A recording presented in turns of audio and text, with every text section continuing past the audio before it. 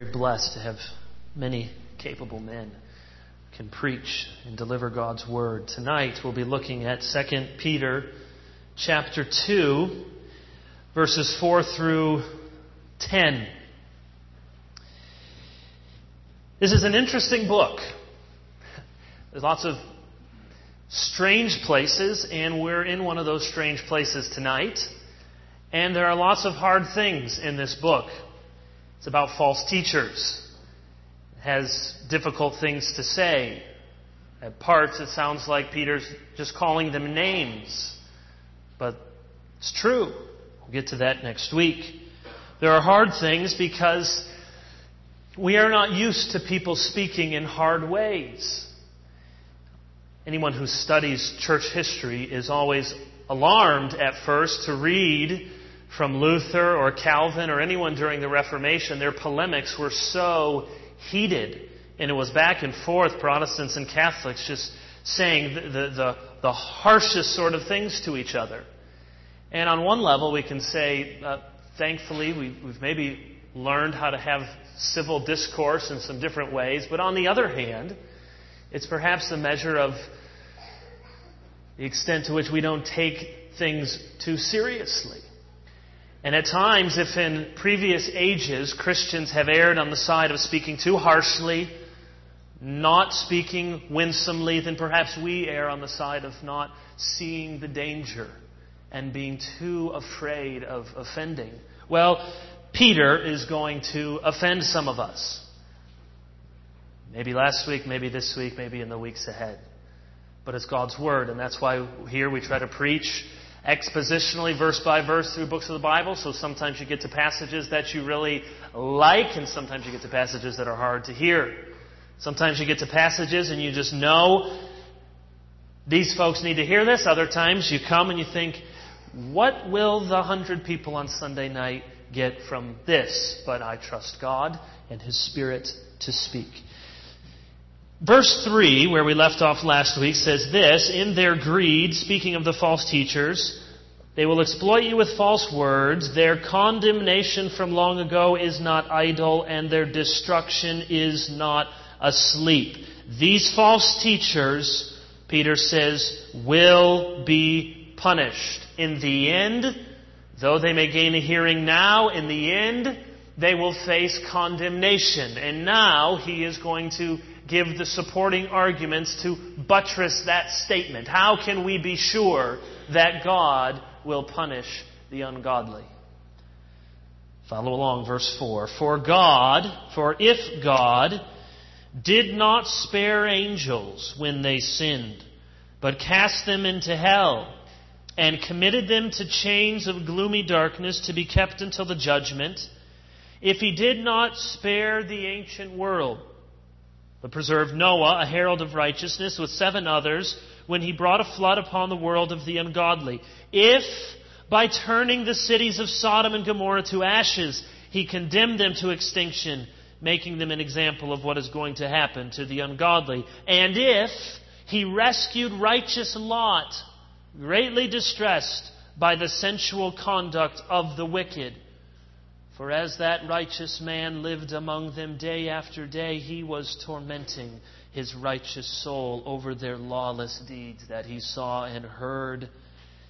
Then the Lord knows how to rescue the godly from trials, and to keep the unrighteous under punishment until the day of judgment, and especially those who indulge in the lust of defiling passion and despise authority. Does it matter how you live? Does it matter what you do with your sexual organs? Does it really matter? Many would say, surely it doesn't. Surely if consenting parties, it's your body, your flesh, why be so prudish, so puritanical? Why be so judgmental? Why try to tell other people how they ought to conduct and live? Does it really matter how we deal with laws, rules, authority? Does it matter how you relate to God? Does it matter how you conduct yourself in this fallen world? That's the question facing the congregation in 2 Peter. And false teachers had arisen from within their midst. You see that in verse 1, chapter 2. False prophets arose among the people. There will also be false teachers among you. These false teachers had arisen, and they were saying that you can live however you want. In particular, they encouraged these Christians to follow their sexual desires to wherever they would lead. So this morning, John was preaching from 1 Timothy 4 about the goodness of food and the goodness of drink, the goodness of sex. All of that is clearly biblical. And he also warned, as the Bible warns, against the abuse, against taking those good gifts and putting them outside of the fences that God has given us for our good and for His glory. And these teachers were saying, whatever you want, do it. If it makes you happy. Maybe that's where Sheryl Crow got the song, from these false teachers. They were not concerned that God might disapprove of sensuality because they did not believe in a God of judgment. We saw this in chapter 1, we'll see it again in chapter 3, and we have it here in chapter 2. The false teachers did not think Christ would return. They did not think the world as we know it would come to some sort of end, and therefore they did not fear any kind of coming judgment, and they did not believe in a God who would punish their sins. As one false teacher has written in our day, quote, the reality of judgment seems to be a central theme across the biblical library. So far, so good. Then he goes on to say, because in God's presence all pretense and hypocrisy, like all hidden virtues and goodness, are brought to light, and our colors shine through. This means that the true accounting, evaluation, or assessment of our lives, our works, our nations, and our world cannot help but happen. So he's saying there will be a judgment, but here's his definition. This true accounting, evaluation, or assessment is what judgment means. He goes on to say we must stop defining it as condemnation. In other words, he says, yes, judgment is certainly a central theme in the Bible, but judgment just means an assessment, an evaluation, an exposing of who you really are. And it does not involve a final, fearful retribution. And this is clearly not the way Peter viewed judgment. It was not simply just a time for God to tell you what you had done, good or bad. It was a time to fear if you did not know Christ and you had not lived according to the gospel. Condemnation, in fact, is one of the main motivations Peter uses to stir up these Christians to turn away from the false teaching of these so-called prophets and turn away from their lies, commit themselves to a life of godliness. So often you will find well-meaning Christians saying, well, to escape hell that's not a very good motivation. And I agree, that's not the only motivation. But even Jesus Himself says in Matthew 10, do not fear the one who can destroy the body, fear the one who can put body and soul into hell. Jesus said that. So the Bible is replete with warnings. It's not the only thing, it's not the only reason why we behave. Certainly that's not a fully formed Christian ethic, but it is here and it is a main motivation. This author that I just quoted, Brian McLaren, rejects what he calls a soul sort universe. It's his sort of caricature. A soul sort where he says everyone ends up in either destruction, damnation, or redemption, salvation. He says he rejects that. He says that's just a Greek way of thinking. But the Bible sees things far different. In this passage that we just read, and in many, many more like it, we see plain as day that there is a dreadful day of judgment coming upon the ungodly. And it will be increasingly controversial and difficult for us as Christians to hold to this teaching. And it will be a test for us that we do not get bitter, but neither do we get soft. The question Peter is dealing with throughout this book is this: does it really matter how I live?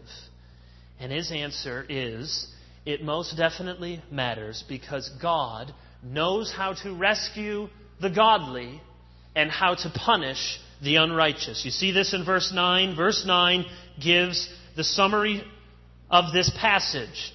It's this long if-then statement. So for several verses, if this, and then finally, verse 9, we have the, what is that, grammarians? The apodosis? Or what's the second half of the conditional statement? Look it up. Here's the second half. Then the Lord knows how to rescue the godly. So all of these examples we'll look at in a moment are moving toward this conclusion. Because all of these things are true, therefore, God, we can be sure, knows how to rescue the godly. And just as confidently, we can know that He will keep the unrighteous under punishment until the day of judgment. Now, to reach that conclusion, he gives 3 examples where God punishes the unrighteous and 2 examples where He rescues the godly. So let's look at each of those. We'll start with the negative examples. 3 examples where God punished the unrighteous. The first example are these disobedient angels. Verse 4, if God did not spare angels when they sinned.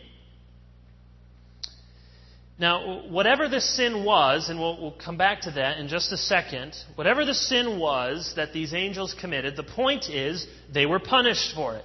It says they were cast into hell. There are several Greek words for hell. Hades is one, which generally means in the New Testament the sort of realm of the dead. Then there's a Greek word Gehenna, which is more the word for what we think of as hell, the place of punishment. This is a different word, which is used very rarely, and you can see in the ESV there's a footnote, Greek. In the Greek it says Tartarus. This is not the final punishment, but it is a holding place until the judgment. It is similar to Hades. In Greek mythology, this was the place where the ungodly, the unrighteous would go, awaiting their final punishment. It's also used on a few occasions in the Old Testament translation into the Greek, and Peter uses this term here. So, into hell, that is, into a place where they are in chains, not physical chains, but it means these fallen angels have been bound. They have been set aside for condemnation. It probably means their influence has been curtailed. Essentially, Peter is saying, to put it into our terminology, they are dogs on a leash at the pound. Sorry, dog lovers, love dog. But on a leash at the pound. Bad things coming. They're on a leash, they have a bark, but they're restrained and they're awaiting their end. So what did these angels do to deserve condemnation? This is tricky. At first glance, it seems that Peter may be talking about some kind of prehistory fall of the angels. Calvin and many other commentators have read it this way, that there was, even before Adam and Eve, some kind of angelic rebellion. There's hints of this, just possible hints of this in Isaiah 14 and Ezekiel 28, but we can't really be sure and we can't make too much of it. And what's happened to many of us, at least in Western culture, is John Milton's Paradise Lost. Even if you haven't read the massive thing, probably most people have to read some of it or they hear about it in a Western Civ class. And his view is sort of seeped in. And so we get all these ideas. Sometimes people, well, wasn't Lucifer in charge of music? Well, that's a Milton thing. It's not in the Bible. And we have this bigger view of this angelic rebellion when the Bible doesn't say much about it. There's maybe a couple hints in Isaiah and Ezekiel. So, that's possible. But is that what Peter is talking about here? There's some kind of angelic rebellion. But I think that this passage is almost certainly talking about a different incident. Turn back to Genesis chapter 6. Now this is going from a difficult New Testament passage to one of the most obscure Old Testament passages. You can say that you were here on the night when Pastor talked about the Nephilim. If you've never heard the Nephilim, that's quite all right. Genesis chapter 6, this is page 5. When man began to multiply on the face of the land, and daughters were born to them, the sons of God saw that the daughters of man were attractive, and they took as their wives any they chose. Then the Lord said, My spirit shall not abide in man forever, for he is flesh. All his days shall be 120 years. The Nephilim, footnote says, or giants. The Nephilim, which is just the Hebrew word, and the translators just, when they just transliterate the word into English, it's a pretty good sign. I don't really know what this is about. So we're just going to give you the Hebrew word, Nephilim. May mean giants. Come back to that. The Nephilim were on the earth in those days, and also afterward, when the sons of God came into the daughters of man, and they bore children to them. These were the mighty men who were of old, the men of renown. So what is this strange passage talking about? And commentators have struggled for years and years. What does it mean? The sons of God, verse 2, saw the daughters of man were attractive. They took them as wives. They went into them. They bore children with them. Who are the sons of God? There's basically three possibilities. They could be divine beings, somehow. Seems unlikely. They could be royal princes. There is some evidence that a royal prince could be called a son of God. Or they were angels. And I believe Peter, in 2 Peter 2, is referencing this event and understands this passage to be talking about angels who came to earth in human form. And if that's what Peter thinks, then I'm going to go with Peter on his interpretation of Genesis. This phrase, sons of God, refers to angels in a few places in Job, and so it's not unheard of that it would be a reference to angelic beings. They came to earth in the form of men. Think about it. There's other instances of this in the Old Testament. The three visitors who come to Abram and Sarai, and they make a meal for them. They were angels.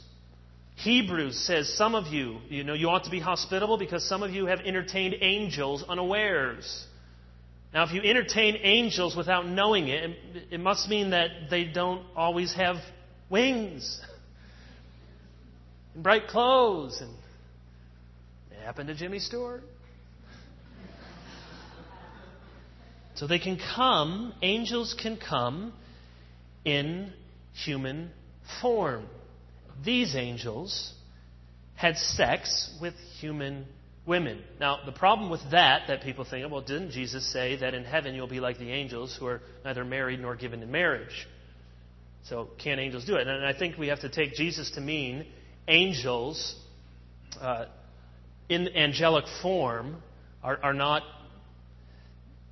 given in marriage. They are not in sexual relations with other angels, but this is sort of an outlier because these angels have come, taken on human form, and they have had sex across species lines, angels and humans.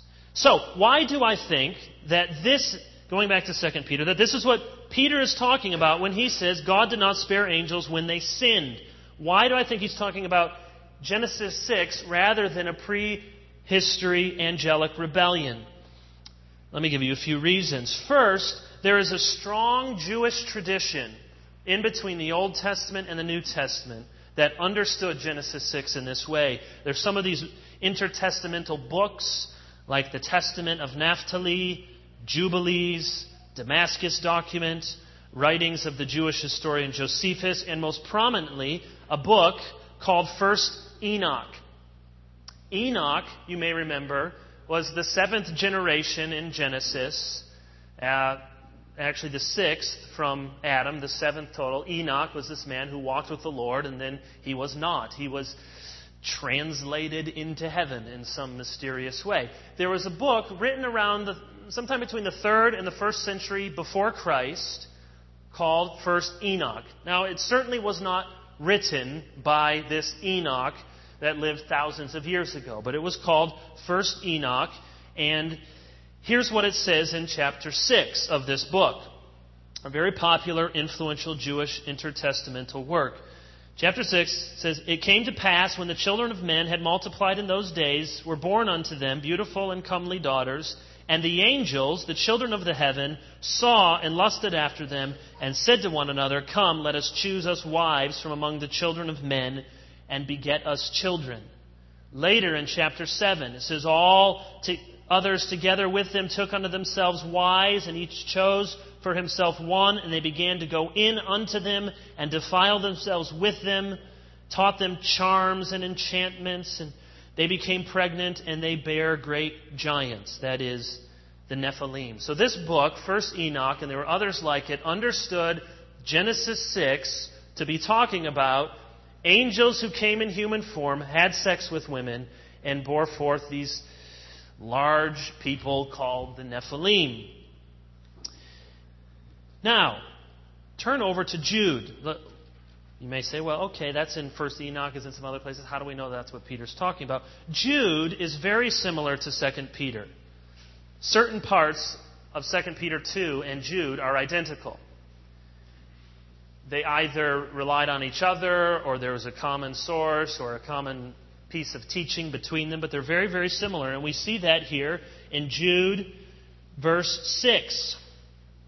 "And the angels who did not stay within their own position of authority, but left their proper dwelling, he has kept in eternal chains under gloomy darkness until the judgment of the great day." So this is the same thing that Peter was talking about, Jude is talking about. And we know that Jude was familiar with this book, 1 Enoch.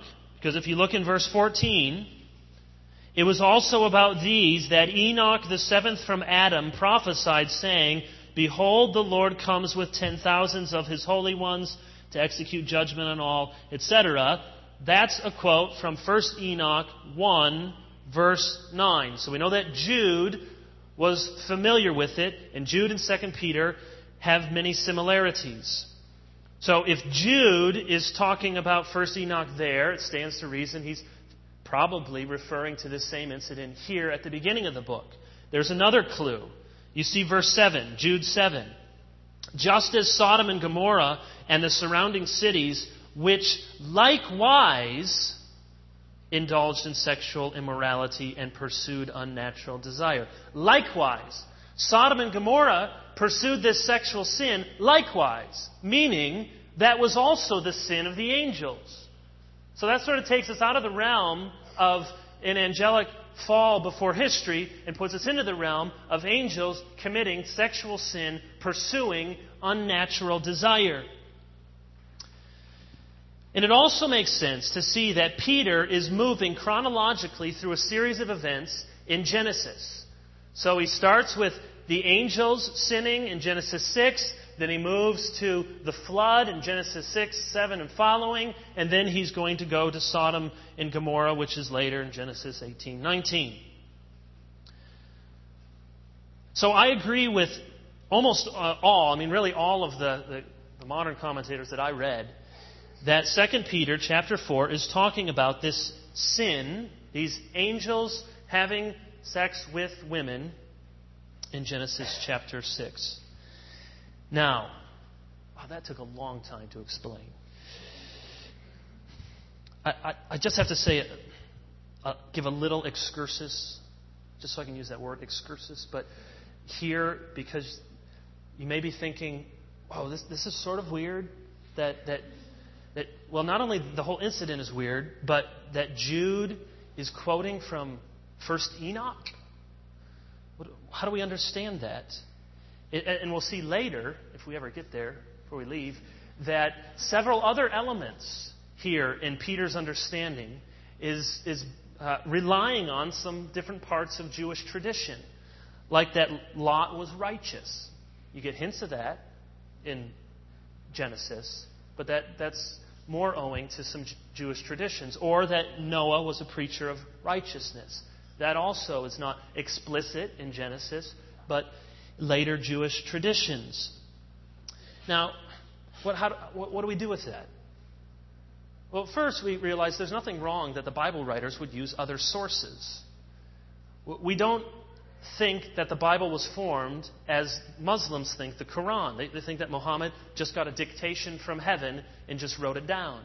That's not what we think. We think that God superintended the process so that everything in God's Word is fully true, but He used the personalities, He used their intellect. We know in Luke, when he's writing for Theophilus, that he says he investigated things, so he's drawing from eyewitnesses, he's drawing from sources, he's doing the work of a historian.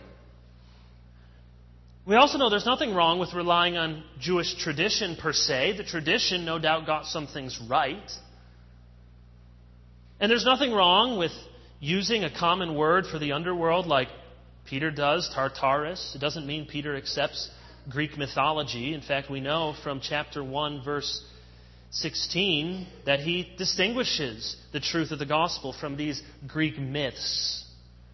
But what about 1 Enoch? I mean, Jude quotes 1 Enoch. Should 1 Enoch be in our Bibles then? Well, no. Paul, you may remember, quotes from different Greek philosophers and playwrights. In Titus, he quotes from the playwright Epimenides, who said Cretans are all liars. In Acts 17, on the Areopagus, he quoted from a philosopher, Aratus, who said we are all God's offspring. This doesn't mean their writings were inspired. They were illustrations. And Paul would find truth in these, and so he quoted from them. In Jude, you notice he quotes from 1 Enoch saying, Enoch, seventh from Adam. So did Jude think that Enoch, the person who lived at the very beginning of the world, that Enoch wrote 1 Enoch? Because there's absolutely no way that he did, and no one thinks that he did. And I don't think Peter thought that he did.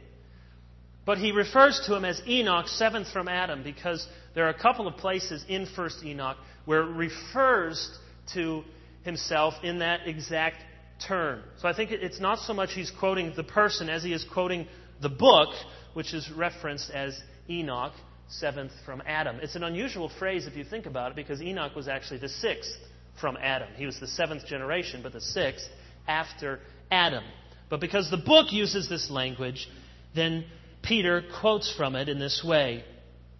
The bottom line is neither the Jews, nor Catholics, nor Protestants, nor Eastern Orthodox have ever considered 1 Enoch as a part of their sacred scriptures. But Peter quotes from it and sees truth in it, and Jude quotes from it even more explicitly. So that's the first example of sin, and then I knew that one would take a long time. So here's the second example of God punishing the ungodly, the flood. There's an argument from the greater to the lesser. He says, if God did not spare angels, why will He spare these false teachers? If God punished the entire world, what makes you think that He would not punish you or me? We have this cute picture of the flood. All the animals in the arky with the gopher barky.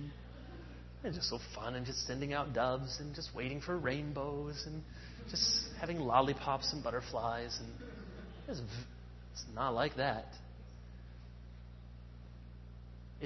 There has never been judgment on the earth like the flood. And there will not be until the very end. Peter sees it as a warning. God did this once. He will do it one more time. The third example, Sodom and Gomorrah. This is the classic example of God's judgment. It's referenced in Isaiah, Jeremiah, Ezekiel, Amos, Zephaniah. Jesus mentions it multiple times. Matthew 10, Matthew 11, Luke 17. Jesus, yes, He believed in judgment. These cities are leveled. This is a foretaste of what is going to happen to the ungodly. So Peter is building his case here. He says, don't you see? Don't you get it? All throughout history, the angels, the flood, Sodom and Gomorrah, God has punished the unrighteous. Surely He has not forgotten. Surely He has not turned a blind eye to all the wickedness in our own day. As verse 3 says, their condemnation is not idle. Their destruction is not asleep. But God also knows how to rescue the godly. So those are the three negative. Here are the two positive examples. Number one, Noah and his family. Now it says Noah was a preacher, a herald of righteousness. This is common in the Jewish tradition. Josephus, for example, says, Noah, indignant at their conduct, viewing their counsels with displeasure, urged the people to come to a better frame of mind and amend their ways. If you think about it, how could he not be some kind of preacher of righteousness? He is building this ark for quite a long time, waiting for it to rain. Surely people came up and, hey, Noah, what's going on? It's a big boat. What are you doing to the animals? Surely Noah had many occasions to explain what he was doing, why God was punishing, to implore people to repent and turn. He was a preacher of righteousness. And so should we. We must realize that increasingly we will be laughed at for doing so. If we warn of judgment, if we speak of a coming condemnation, some will think us crazy, others even worse. Will be hated. I'm not trying to be melodramatic and say this all, but it's all possible. To be mocked, even by professing Christians who will think you are cruel, will say, you're no different than the people, the Wells Hall preacher. You're no different than the people in New York City with the sandwich board. That's all you people are. We'll all be lumped in together. But Peter says God knows how to save the righteous. 2 Chronicles 16 says his eyes travel to and fro throughout the whole earth to give strong support to those whose hearts are blameless toward him. And so he will save 8 people. Noah, Ham, Shem, Japheth, and their wives. He will save 8 people if there's 8 to be saved. In the whole world, he'll save 8. If there's 1, he'll save 1. And that brings us to the second example, Lot. Lot was the one godly family in Sodom. Now, it's curious that verse 7 makes so much of Lot as a righteous man. If you're familiar with the story in Genesis, we don't quite have that picture of Lot. He makes a bad decision. Remember when he's choosing up parcels of land with Abram and he wants to go, set up his camp by Sodom and Gomorrah. Bad decision. He seems sort of reluctant to leave. After he leaves, the very next story is him getting drunk, having sex with his 2 daughters. This doesn't seem like a very virtuous guy. But there are hints. There are hints in Genesis that though he may have been compromised in some ways, his overall disposition was still toward God. We see hints at this, that he was hospitable when the angels came and visited. We see this most particularly, if you think of the story, remember Abraham is kind of bargaining with God. It's not that he's twisting God's arm, but God is allowing Abram to have this sort of back and forth. He's sovereignly allowing it. And so, surely God, you would not destroy the city for 50 righteous people. No, not for 50. God, forgive me, but what about for 40? You would save it for 40. He gives them all. What about for 10? For 10 people? God says, I wouldn't destroy it if there's 10 people there. And then Genesis 18:25, the judge of all the earth will do right. He will not destroy the righteous along with the wicked. He will not destroy the righteous along with the wicked. So why did God make a point to save Lot out of this city? It must be because Lot was considered righteous. Whether it was morally righteous or the righteousness that comes by faith, he was one of God's people. He was righteous. God said, I will not destroy in this city the righteous with the wicked. But he didn't find 10 people there. He found Lot, and he got Lot out of there. So Peter is right to say that Lot was a righteous man. And he gives an evidence of this. Verse 7. He was greatly distressed by the sensual conduct of the wicked. Verse 8. He was tormenting his righteous soul over their lawless deeds. Now listen, this is massively relevant and hard. Are our righteous souls tormented by the lawless deeds that we see and we hear? Or do we find them funny? Do we put them in our DVD players? Do we share them as a joke? It's hard not to preach these sermons and not make a reference each week to homosexuality, just because these teachers were encouraging anything goes sex, whatever you want. And certainly Christians have been guilty at times of cruelty, harshness, not loving, but rather ostracizing those who struggle. All of that is no doubt true. But yet it concerns me. I sometimes hear Christians say, we shouldn't get so bent out of shape. Or even Christians who say, well, it's wrong, but we need to move past feeling like it's so wrong or perverse. And Peter would say, don't move past that.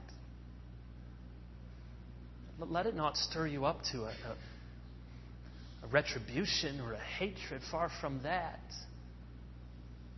Or should we not be like Lot, whose righteous soul was tormented to see the lawless deeds around him? He was psychologically afflicted. He never made peace with it. Are you at peace with sin in the world? Cease to become a big deal. As one theologian put it, our great security against sin lies in being shocked at it. Have we made peace with sin that used to shock us on television? Used to shock us in movies? I have this on-again, off-again relationship with The Office, and it should be more off-again, I'm convinced. If you're over 40, you probably haven't seen it. It's okay. It's funny. And almost every time it's funny, it goes, and you think, well, this isn't funny. This is not funny. This is perverse. The things that should be tormenting our souls entertain our souls. We have grown insensitive to impurity. We must realize that in the world, and this is not an exaggeration, people have this exact strategy. Normalize sin. Make you who think that is sin, you're weird. You're strange. You're perverse. You're messed up. You're prudish. You're Victorian. You're old school. But you're the problem. That's the strategy. So, these things never get normalized by, people are just reading all this scholarly literature and they come to a different... No, it comes through our songs and through our music and through our movies and through our television and just over and over again until you find, well, that's so normal.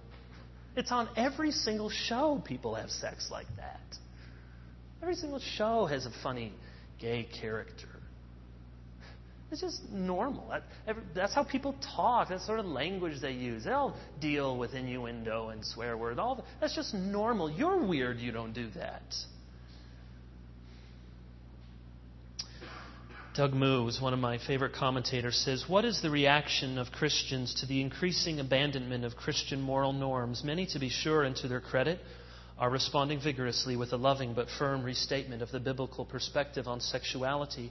But many of us, I fear, are simply accepting what is happening without any undue fuss or concern. We are not distressed or tormented by what we see around us. Oh, we may be disturbed by these developments and deplore those who choose an unbiblical lifestyle, but few Christians experience the torment of soul that Lot felt as he faced the ungodliness of his society.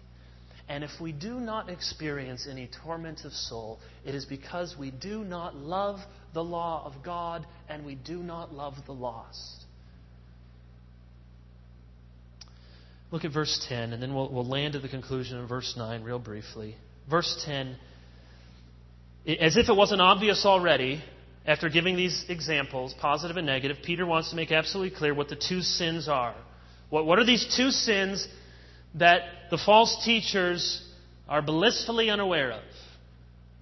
Number one, the lust of defiling passion. We've seen it's the angels. It was a sexual sin. Sodom and Gomorrah, sexual sin. We can assume in Noah's day there were sexual sins. And then with that, the other side of the same coin, they despised authority. What authority? Is this God's authority, Christ's authority, simply the law of right and wrong? I think it's all of the above. This is a general statement indicating these false teachers were at their core rebellious. Not the cool kind of, I'm a rebel. Rebels. They rebelled against God's design, rebelled against God's word, rebelled against the Christ they professed to believe in. These two sins. Sexual sin, following all the lust of your desires, whatever it may be, it's fine. Despising authority. See, that I wish, so many times, I wish that homosexuality were not the issue of our day. I wish I were born some other day when it was the Lord's Supper or something. I mean, that's important too. I'd much rather preach about that, write about that, be thinking about that. But this is one, and we can't ignore it. And we must watch this razor's edge of faithfulness and strength, and yet weakness and compassion and all the rest together. But listen, here's the bottom line. God has the right to order our sexuality. And that means, that pertains to all sorts of things, homosexuality. It pertains to illegitimate divorce and remarriage. Let's not say all of us, we just get a break. It pertains to modesty, what you wear, how you dress. So there's enough sexual sins for even conservative churches to deal with. It's not just out there, it's in here. God has the right to order our sexuality. That's what's fundamentally at stake. And here's why we can be courageous. Verse 9, God knows how to rescue the godly. So He has not forgotten you.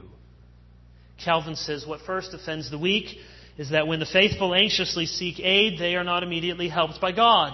But on the contrary, they suffer sometimes, as if to pine away through daily weariness. And secondly, when the wicked grow wanton with impunity, and God in the meantime is silent, as though He approved of their evil deeds. That's what it looks like sometimes. God, do you care about any of it? Don't you see? Don't you get, my soul's tormented, what about yours? And Peter wants to remind us, God knows how to rescue the godly just at the right time.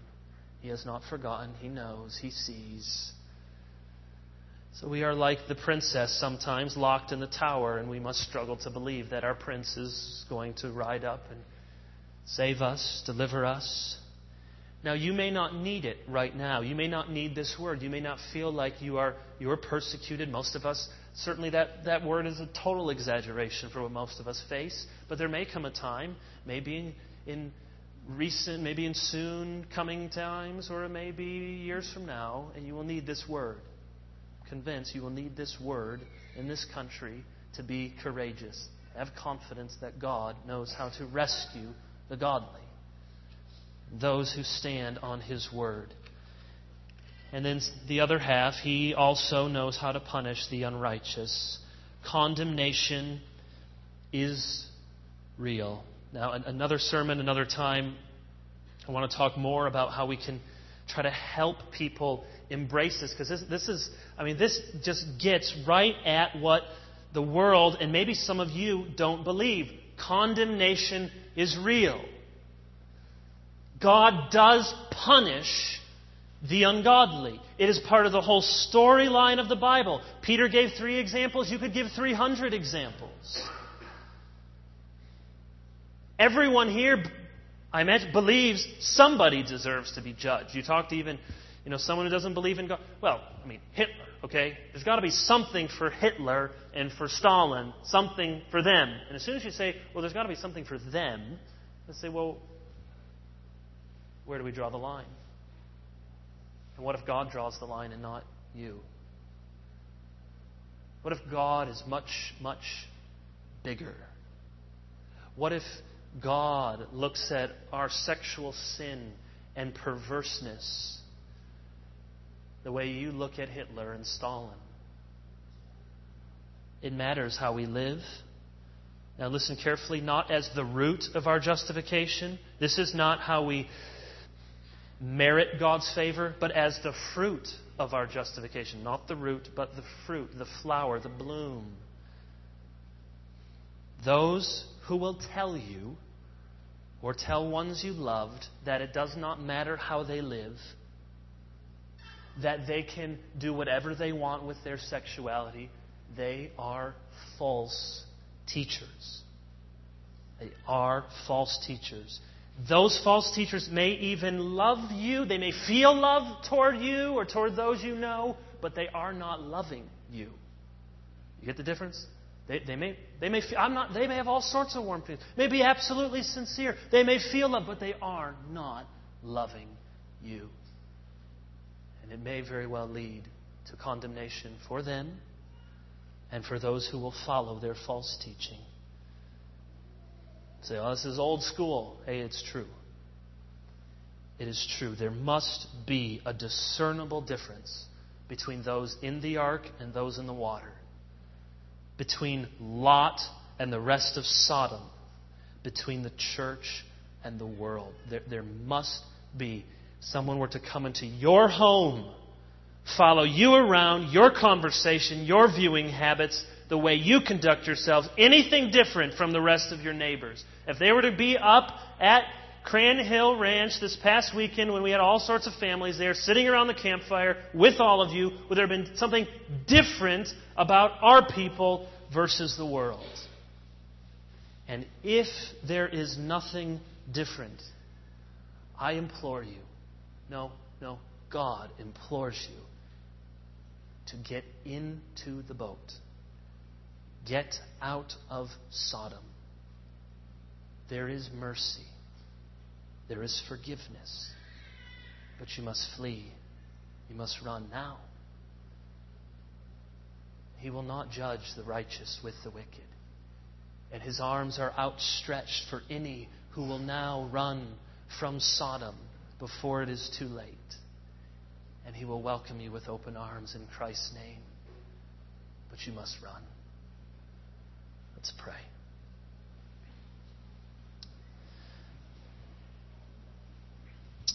Father, it would be easy to hear this sermon and simply be strengthened in our courage for the sort of worldview, culture clashes that we experience relative to sexuality. And we need some of that. But, oh Lord, we also need conviction of our own sin, our own worldliness. We are no longer shocked at things that should be shocking to us. We are not tormented. We have not loved your law or the lost. Forgive us. Work better things in our hearts. In Jesus' name, amen.